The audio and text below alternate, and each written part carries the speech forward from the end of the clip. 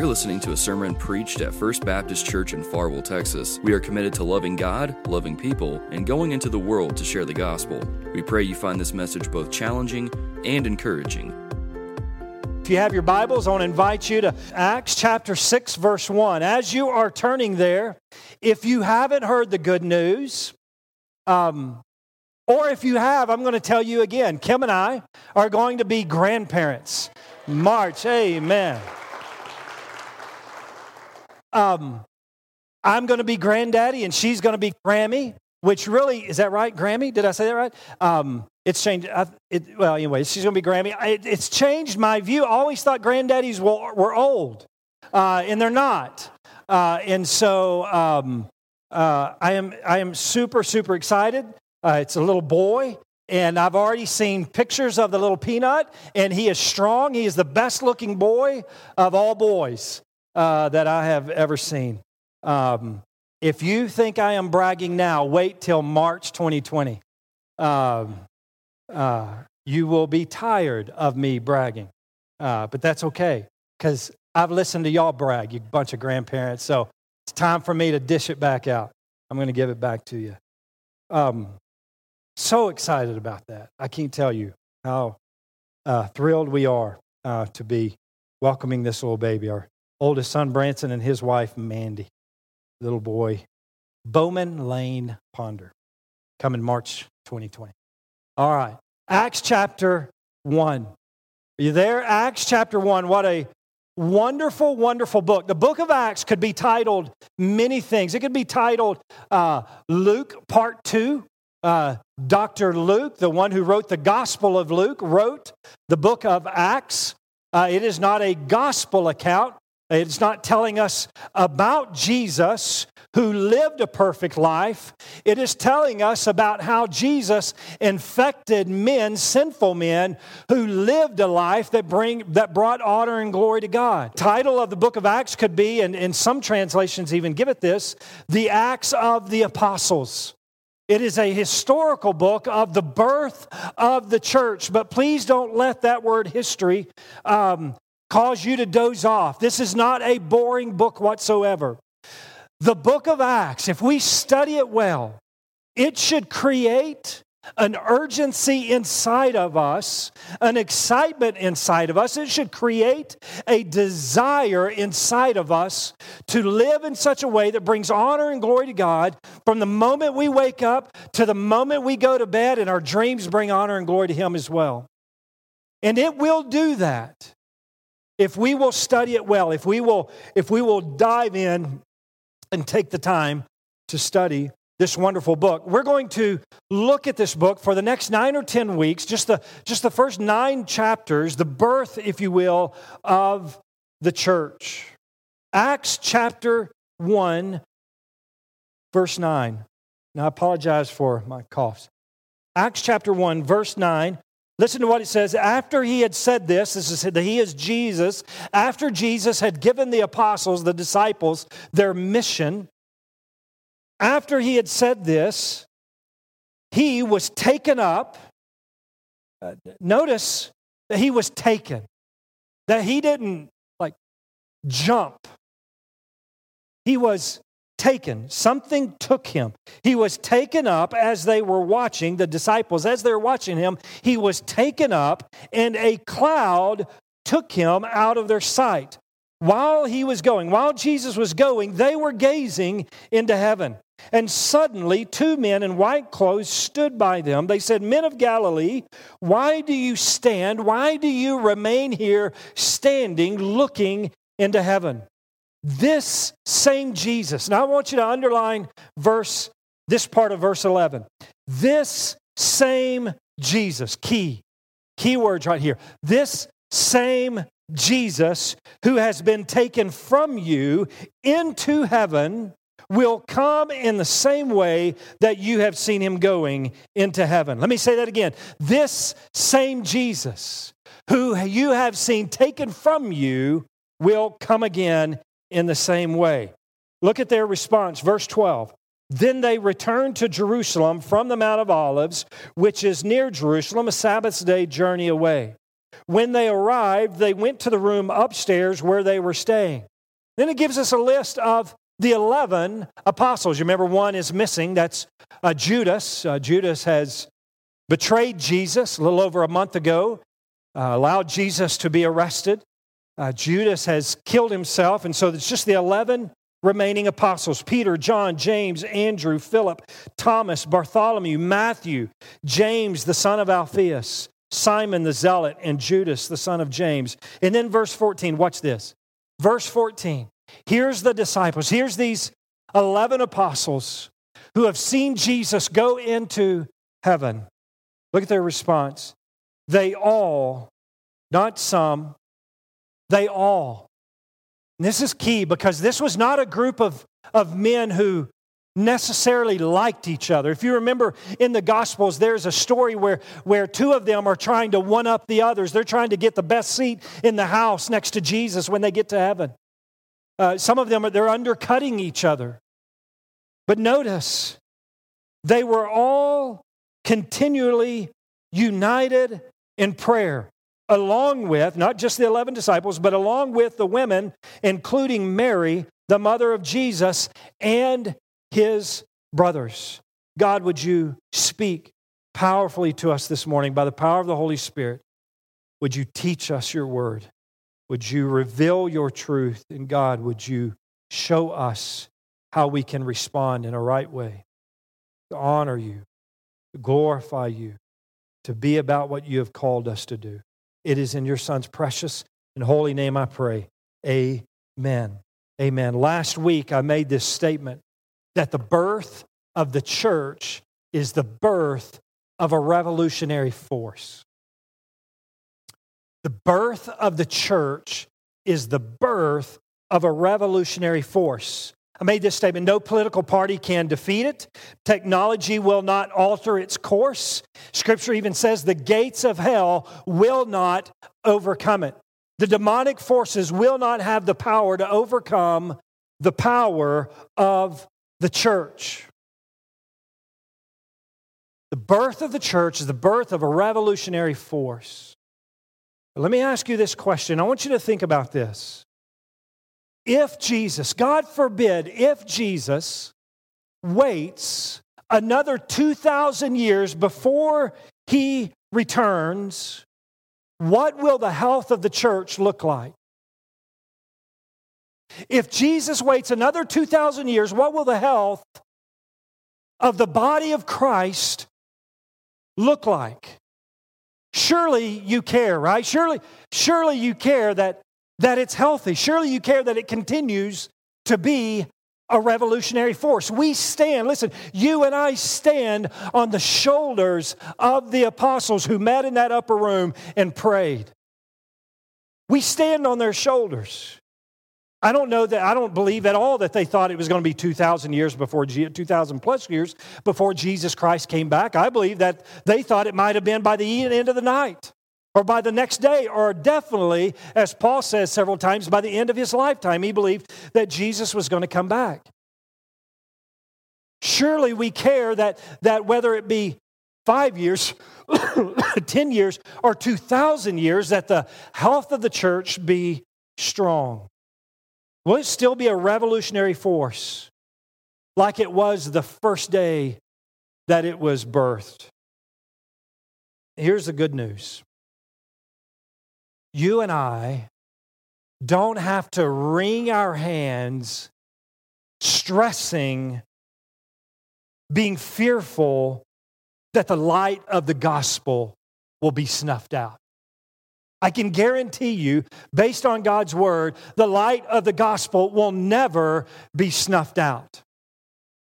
God tells us, Jesus tells us, the gates of hell will not overcome it, overpower it. But the light, that's all right, man. Let that baby cry. It's good. It's totally okay.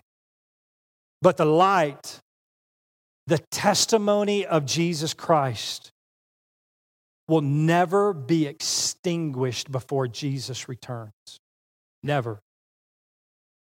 Allow me to make this personal to us, right here, First Baptist Church, Farwell, if you will. I want you to notice this question on the screen. Based on the current trajectory of our post-Christian culture, and I would make the case that we live in a post-Christian culture. Some are saying we're so post-Christian that we are in a pre-Christian culture. I don't know that I'm ready to go that far, but we are definitely in a post-Christian culture. So, based on the current trajectory of our post-Christian culture, what will our church look like in the coming years in terms of gospel impact on the families who live in the communities that God allows us to serve? So keep that up there. I want us to think on this for just a moment. What will our church look like in 5 years, in 10 years, in 20 years, based on the current trajectory of our post-Christian culture? What will our church look like in terms of gospel impact on the families that God is allowing us to minister to serve? Now, let me dig just a little bit deeper with that question. Is FBC Farwell a revolutionary force? Is it a revolutionary force? Yes. Let me answer that. You might be afraid to answer that. You might say, we're in church, I can't answer out loud. It's okay. Yes, we are. But we can be better. Without any question, we can be better. To say no, that we're not a revolutionary force would be saying this, that we're not making an impact on any families. And I believe that we are. I know that we are. But there is no question that we can be better. Are we making an eternal difference in the lives of families who live in the communities God allows us to serve? Yes, but we can do more. Here's a question I want you to think about also. If FBC Farwell closed her doors and boarded up the windows, would it make a negative impact on our community? If FBC Farwell closed the doors, put a sign on the door, closed, out of business, boarded up the windows, would it make a negative impact on our community? Negative? Yes, without any question.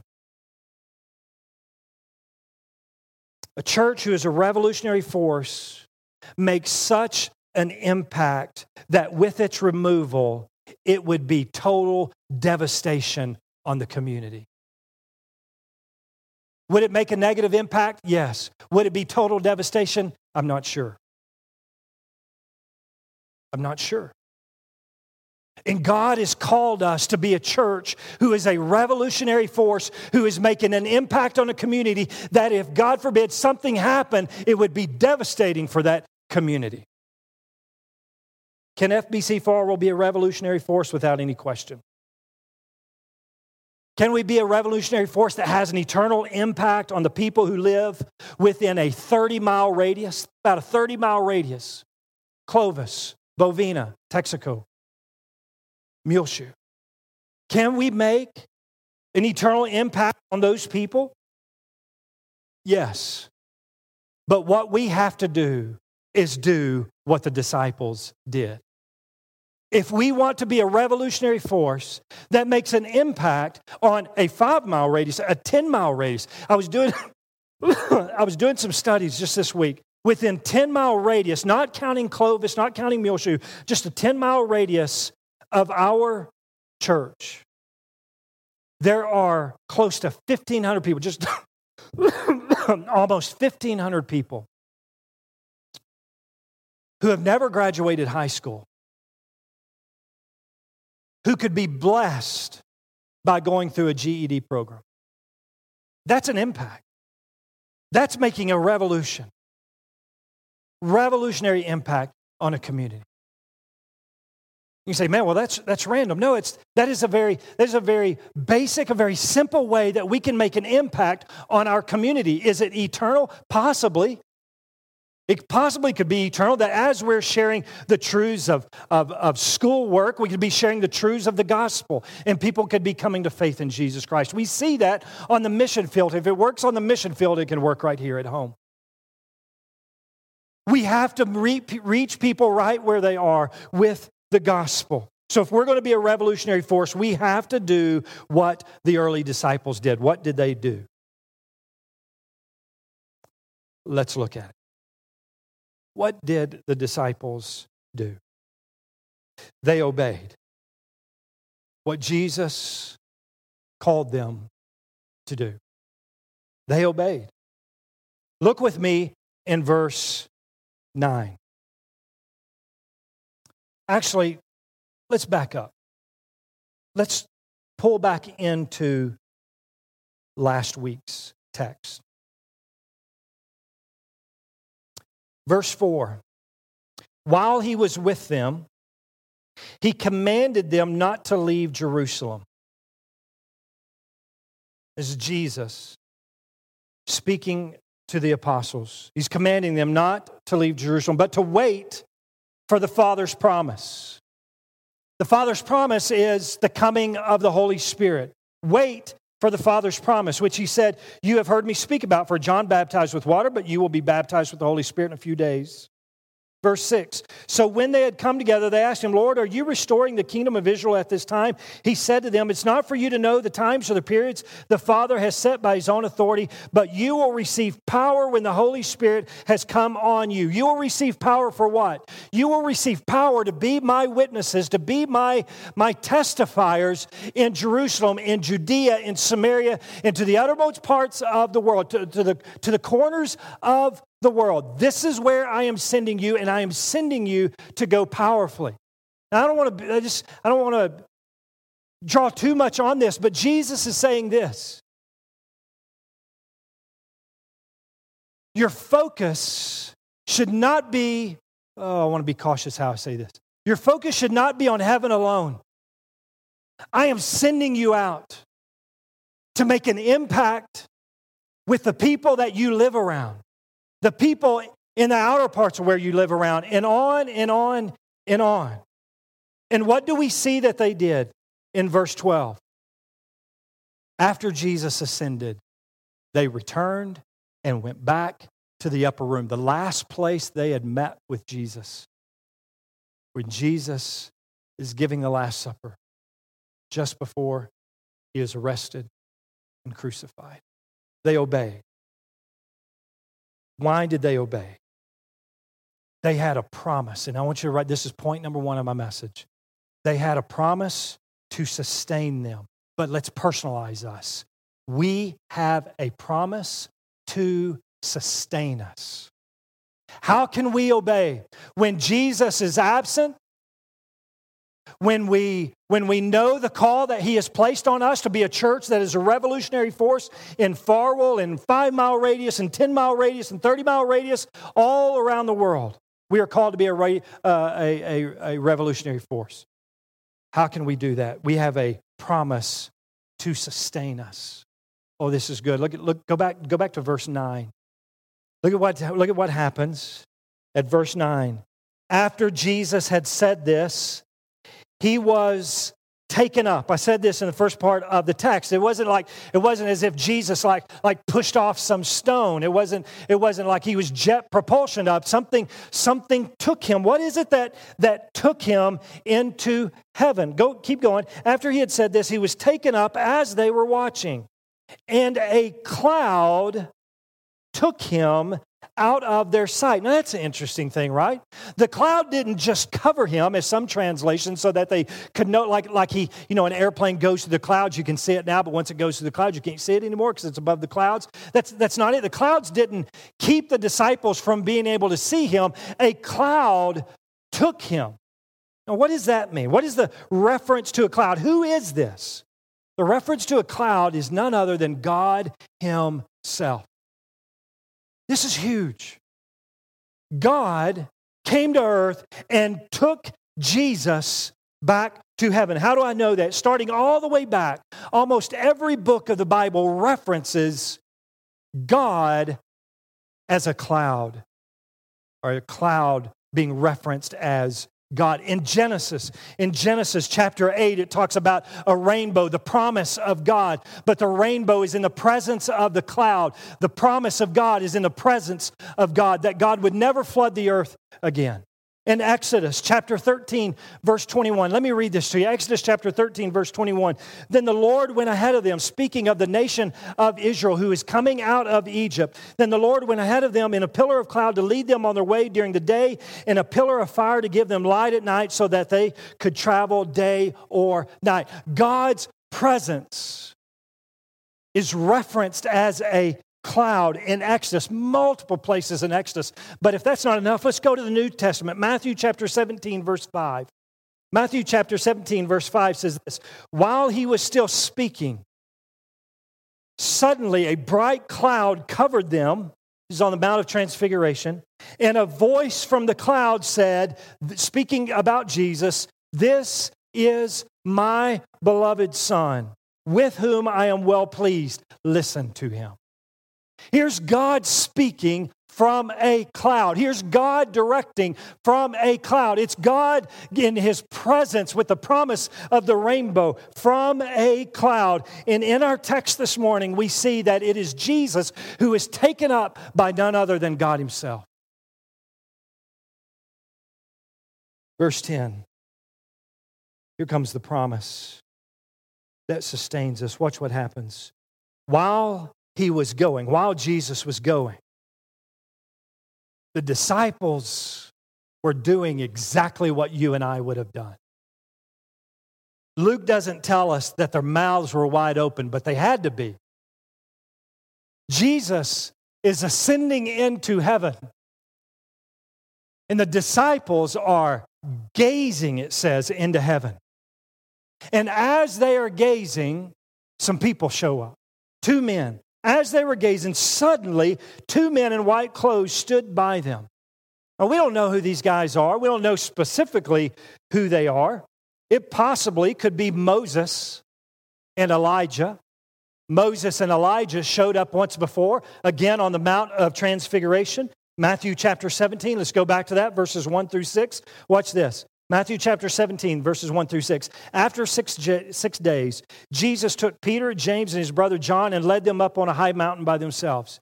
He was transfigured in front of them, and his face shone like the sun. His clothes became as white as the light. Suddenly, watch this, suddenly, just like suddenly they showed up with the disciples, suddenly Moses and Elijah appeared to them talking with them. Then Peter said to Jesus, "Lord, it's good for us to be here. If you want, I will set up 3 shelters here, one for you, one for Moses, and one for Elijah." While he was still speaking, suddenly a bright cloud covered them, and a voice from the cloud said, "This is my beloved Son, in whom I am well pleased." So these 2 people, these 2 men who show up suddenly to the disciples, it's possibly, we don't know this for sure, but it's possibly Moses and Elijah. If it wasn't Moses and Elijah, it's possibly the 2 angels who showed up at the empty tomb. Luke chapter 24, verse 1 through 4. Let me read this for you. Listen. On the first day of the week, very early in the morning, they came to the tomb, bringing the spices they had prepared. They found the stone rolled away from the tomb. They went in, but did not find the body of the Lord Jesus. While they were perplexed about this, suddenly 2 men by them in dazzling clothes appeared.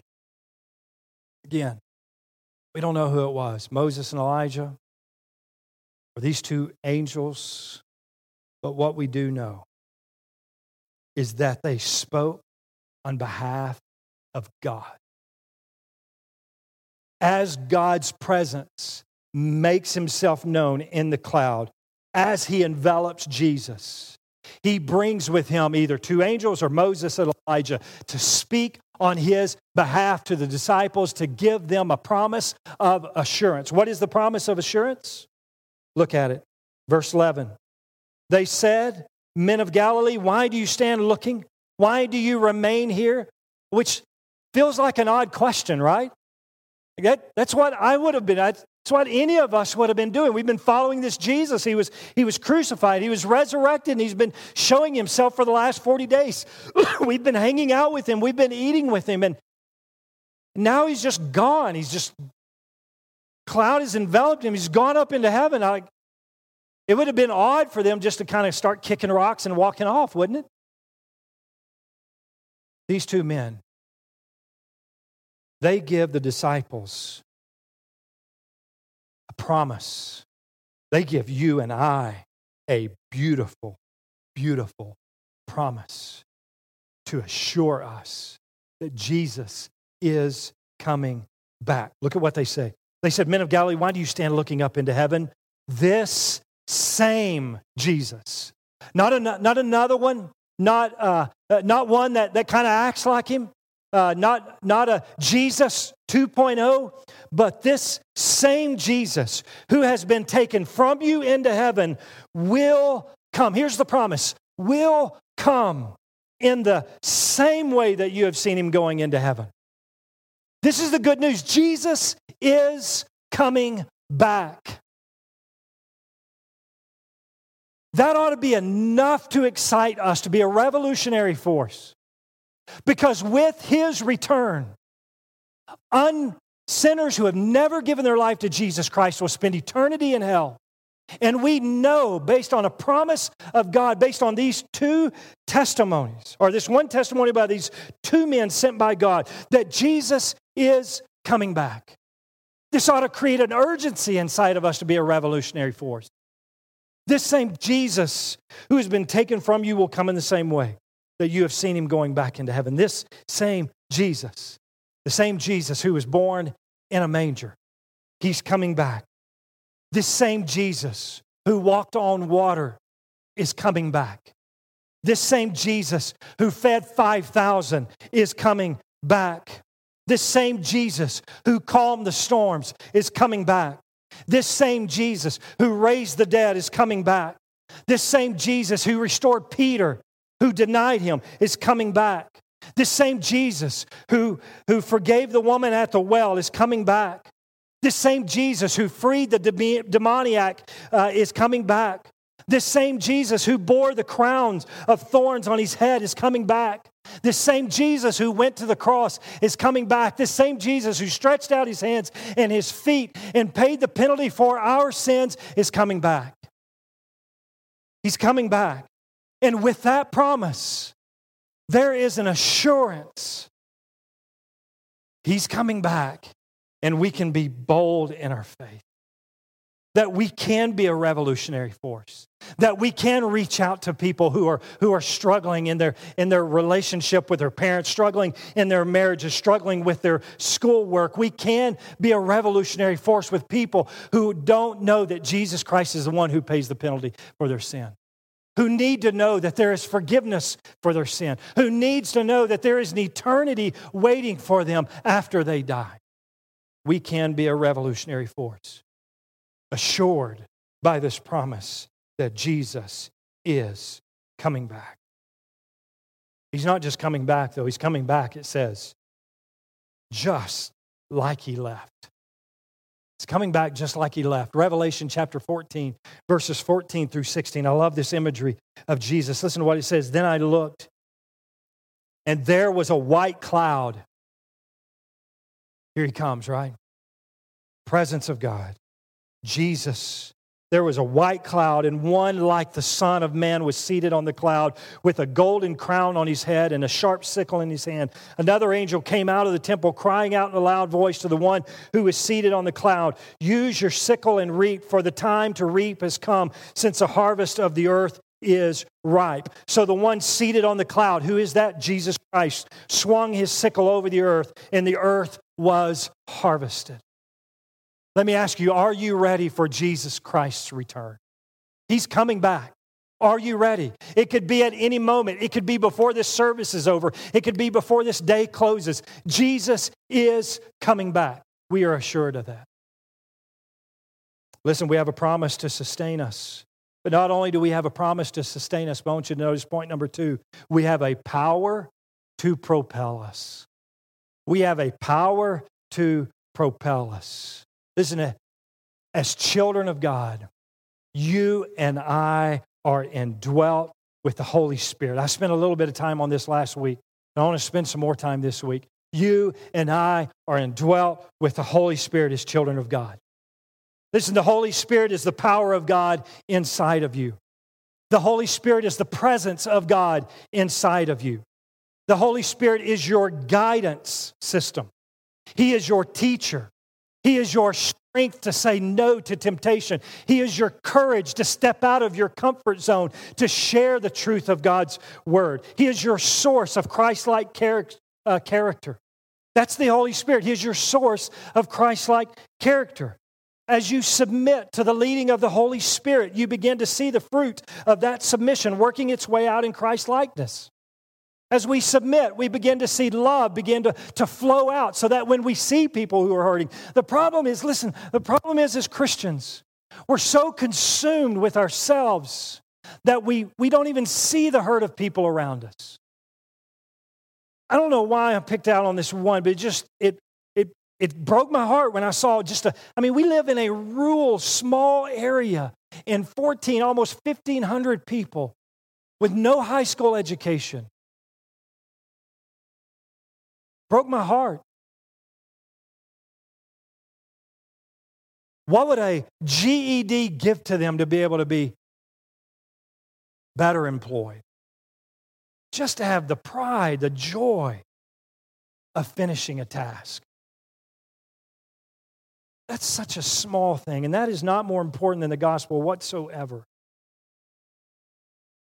Listen, Christians, we're missing the fruit of love for lost people around us. People beyond our family, people beyond our small circle of influence. There are people around us who are dying and will go to hell unless they hear the truth of the gospel. In Farwell, Texas, here we are in this small little rural town of 1,400 people maybe.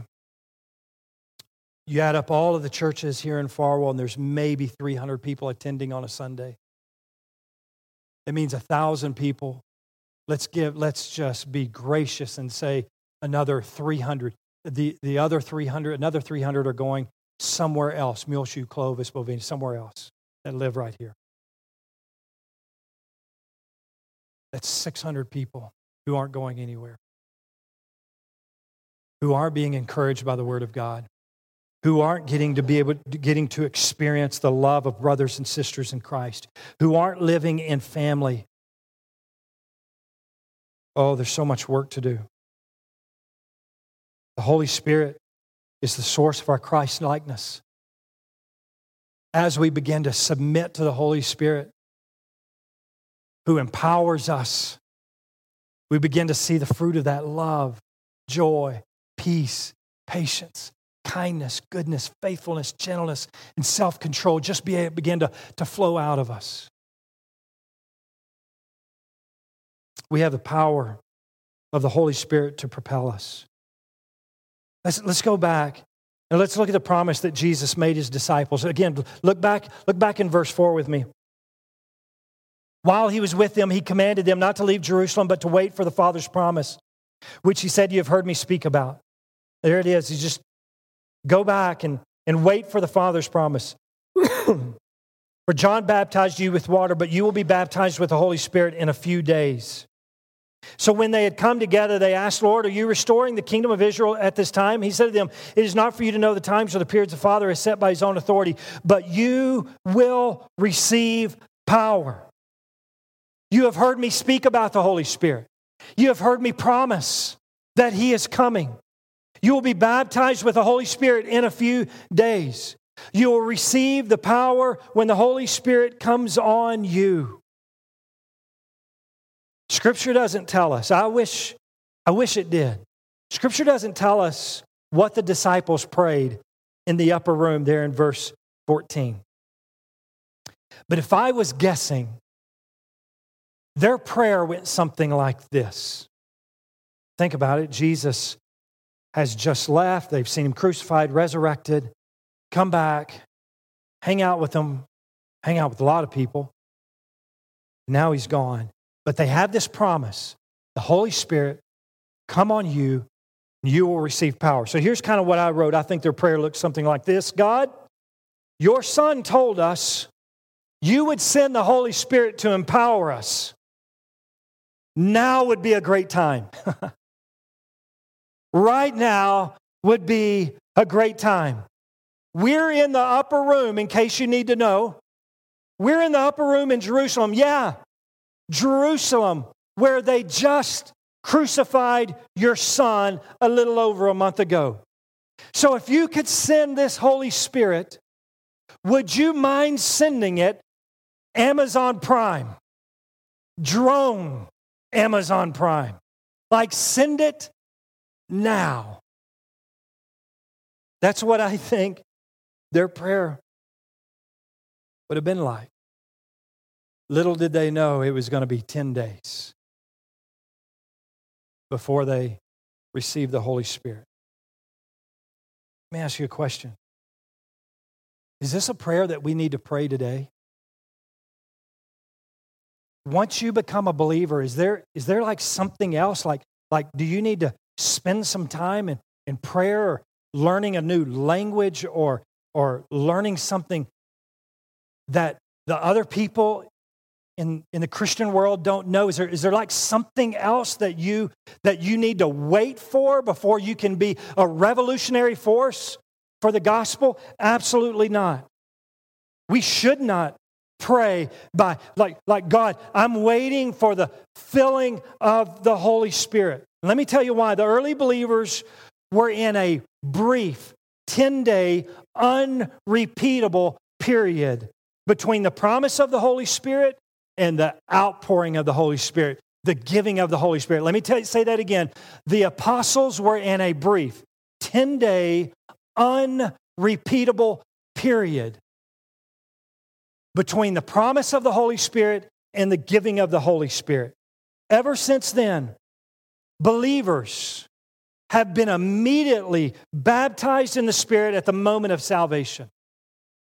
I want you to hear that. There is nothing else that you need. You have the power of the Holy Spirit. You have the power of God living inside of you. You can be, we collectively can be, should be commanded to be a revolutionary force. 1 Corinthians chapter 12, verse 13 says this, for we are all baptized. Here's the Apostle Paul teaching this young church. This is after the outpouring of the Holy Spirit. Listen to his instruction. For we are all baptized by one Spirit into one body. He is not saying to them, this is a prayer that you need to pray. This is something else that you need on top of salvation. No, for we are all baptized by one Spirit into one body, whether Jews or Greeks, whether slaves or free, and we were all given one Spirit to drink. Listen, the problem with a powerless Christian is not a lack of filling of the Holy Spirit, but a jam-packed life conformed and shaped by the desires of our flesh. That's the problem of a powerless Christian. It's not that God hasn't given you what you need. It's that we have rejected by chasing the flesh instead of submitting to the Spirit. We must repent from a flesh-filled life if we want a revolutionary gospel force among our family and our community. If we want to be a revolutionary gospel force, we must repent from a flesh-filled life. Remember what Romans chapter 12, verse 1 and 2 says? Therefore, brothers and sisters, in view of the mercies of God, in view of what God has given you that you don't even deserve, I urge you, I beg you, I plead with you, Paul says, to present your bodies as living sacrifices, holy and pleasing to God. This is your true worship. Do not be conformed, do not be shaped to this age, but be transformed by the renewing of your mind so that you may discern what is the good, pleasing, and the perfect will of God. We have a promise to sustain us. We have a power to propel us. And then we have a resource to revive us. Point number 3, we have a resource to revive us. Look at verse 13. Then they went to the room upstairs where they were staying. Gives a list of the 11 apostles. Verse 14, they all, this is a key word, they All were continually, and again, key phrase, united in prayer, along with the women, including Mary, the mother of Jesus, and his brothers. How would you like to have been in that room?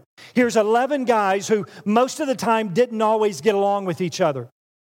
Jesus' brothers thought Jesus was a kook before his crucifixion and his resurrection. Mary thought she had lost her son to the most gruesome form of execution, crucifixion.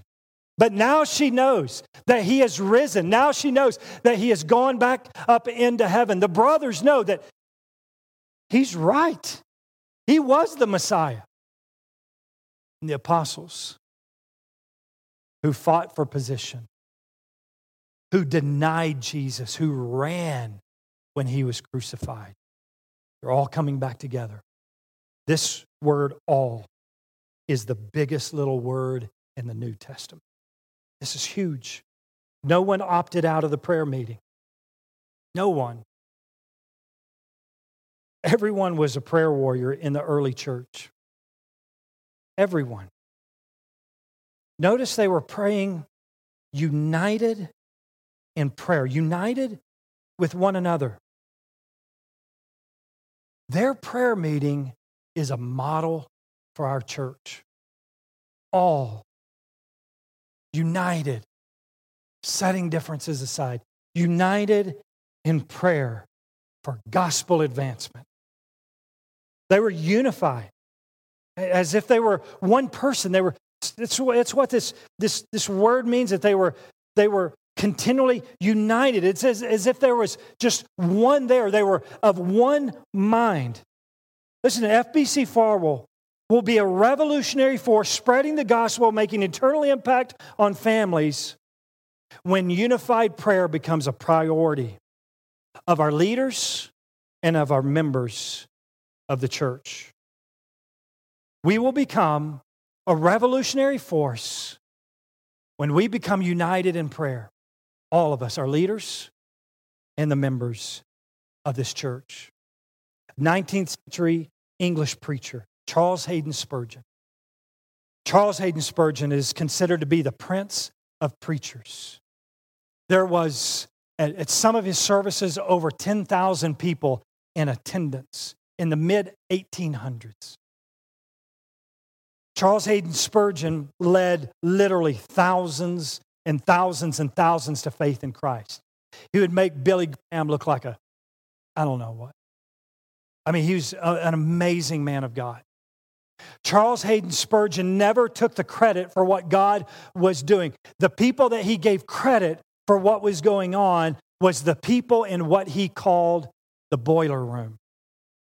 The boiler room was a place where sometimes hundreds of people would gather before and during the service. While Spurgeon was preaching, there was a group of people in the boiler room praying that God would move on behalf of the lost people there.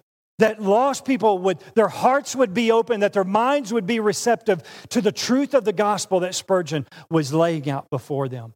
And as they prayed, thousands of people came to faith in Jesus Christ. Spurgeon says, because of the boiler room. Listen to what he says. Listen to this quote. Brethren, we shall never see much change for the better in our churches in general till the prayer meeting occupies a higher place in esteem of Christians. People would come to his church, preachers would come to his church and want to know the trick, like, how are you getting this done? And he would point to the boiler room. Prayer. Prayer. Prayer is the answer. This is what Jesus has given us. This is what he has instructed us. And it is this, I believe, without any question, it is this that made the birth of the early church such a revolutionary force. And if we're going to be a revolutionary force, we have to do the same thing they did. And we must be united in prayer. Not a few of us, but all of us. Thank you for listening to this sermon. If you'd like more information about our church or have any questions regarding the sermon you just heard, we would love to hear from you. You can visit our website at www.fbcfarwell.org or send an email to info@fbcfarwell.org. You can also find us on Facebook and Twitter by searching FBC Farwell. It is our prayer that the sermon you listened to was equally challenging and edifying to your walk with Christ. Thank you again for listening, and have a blessed week.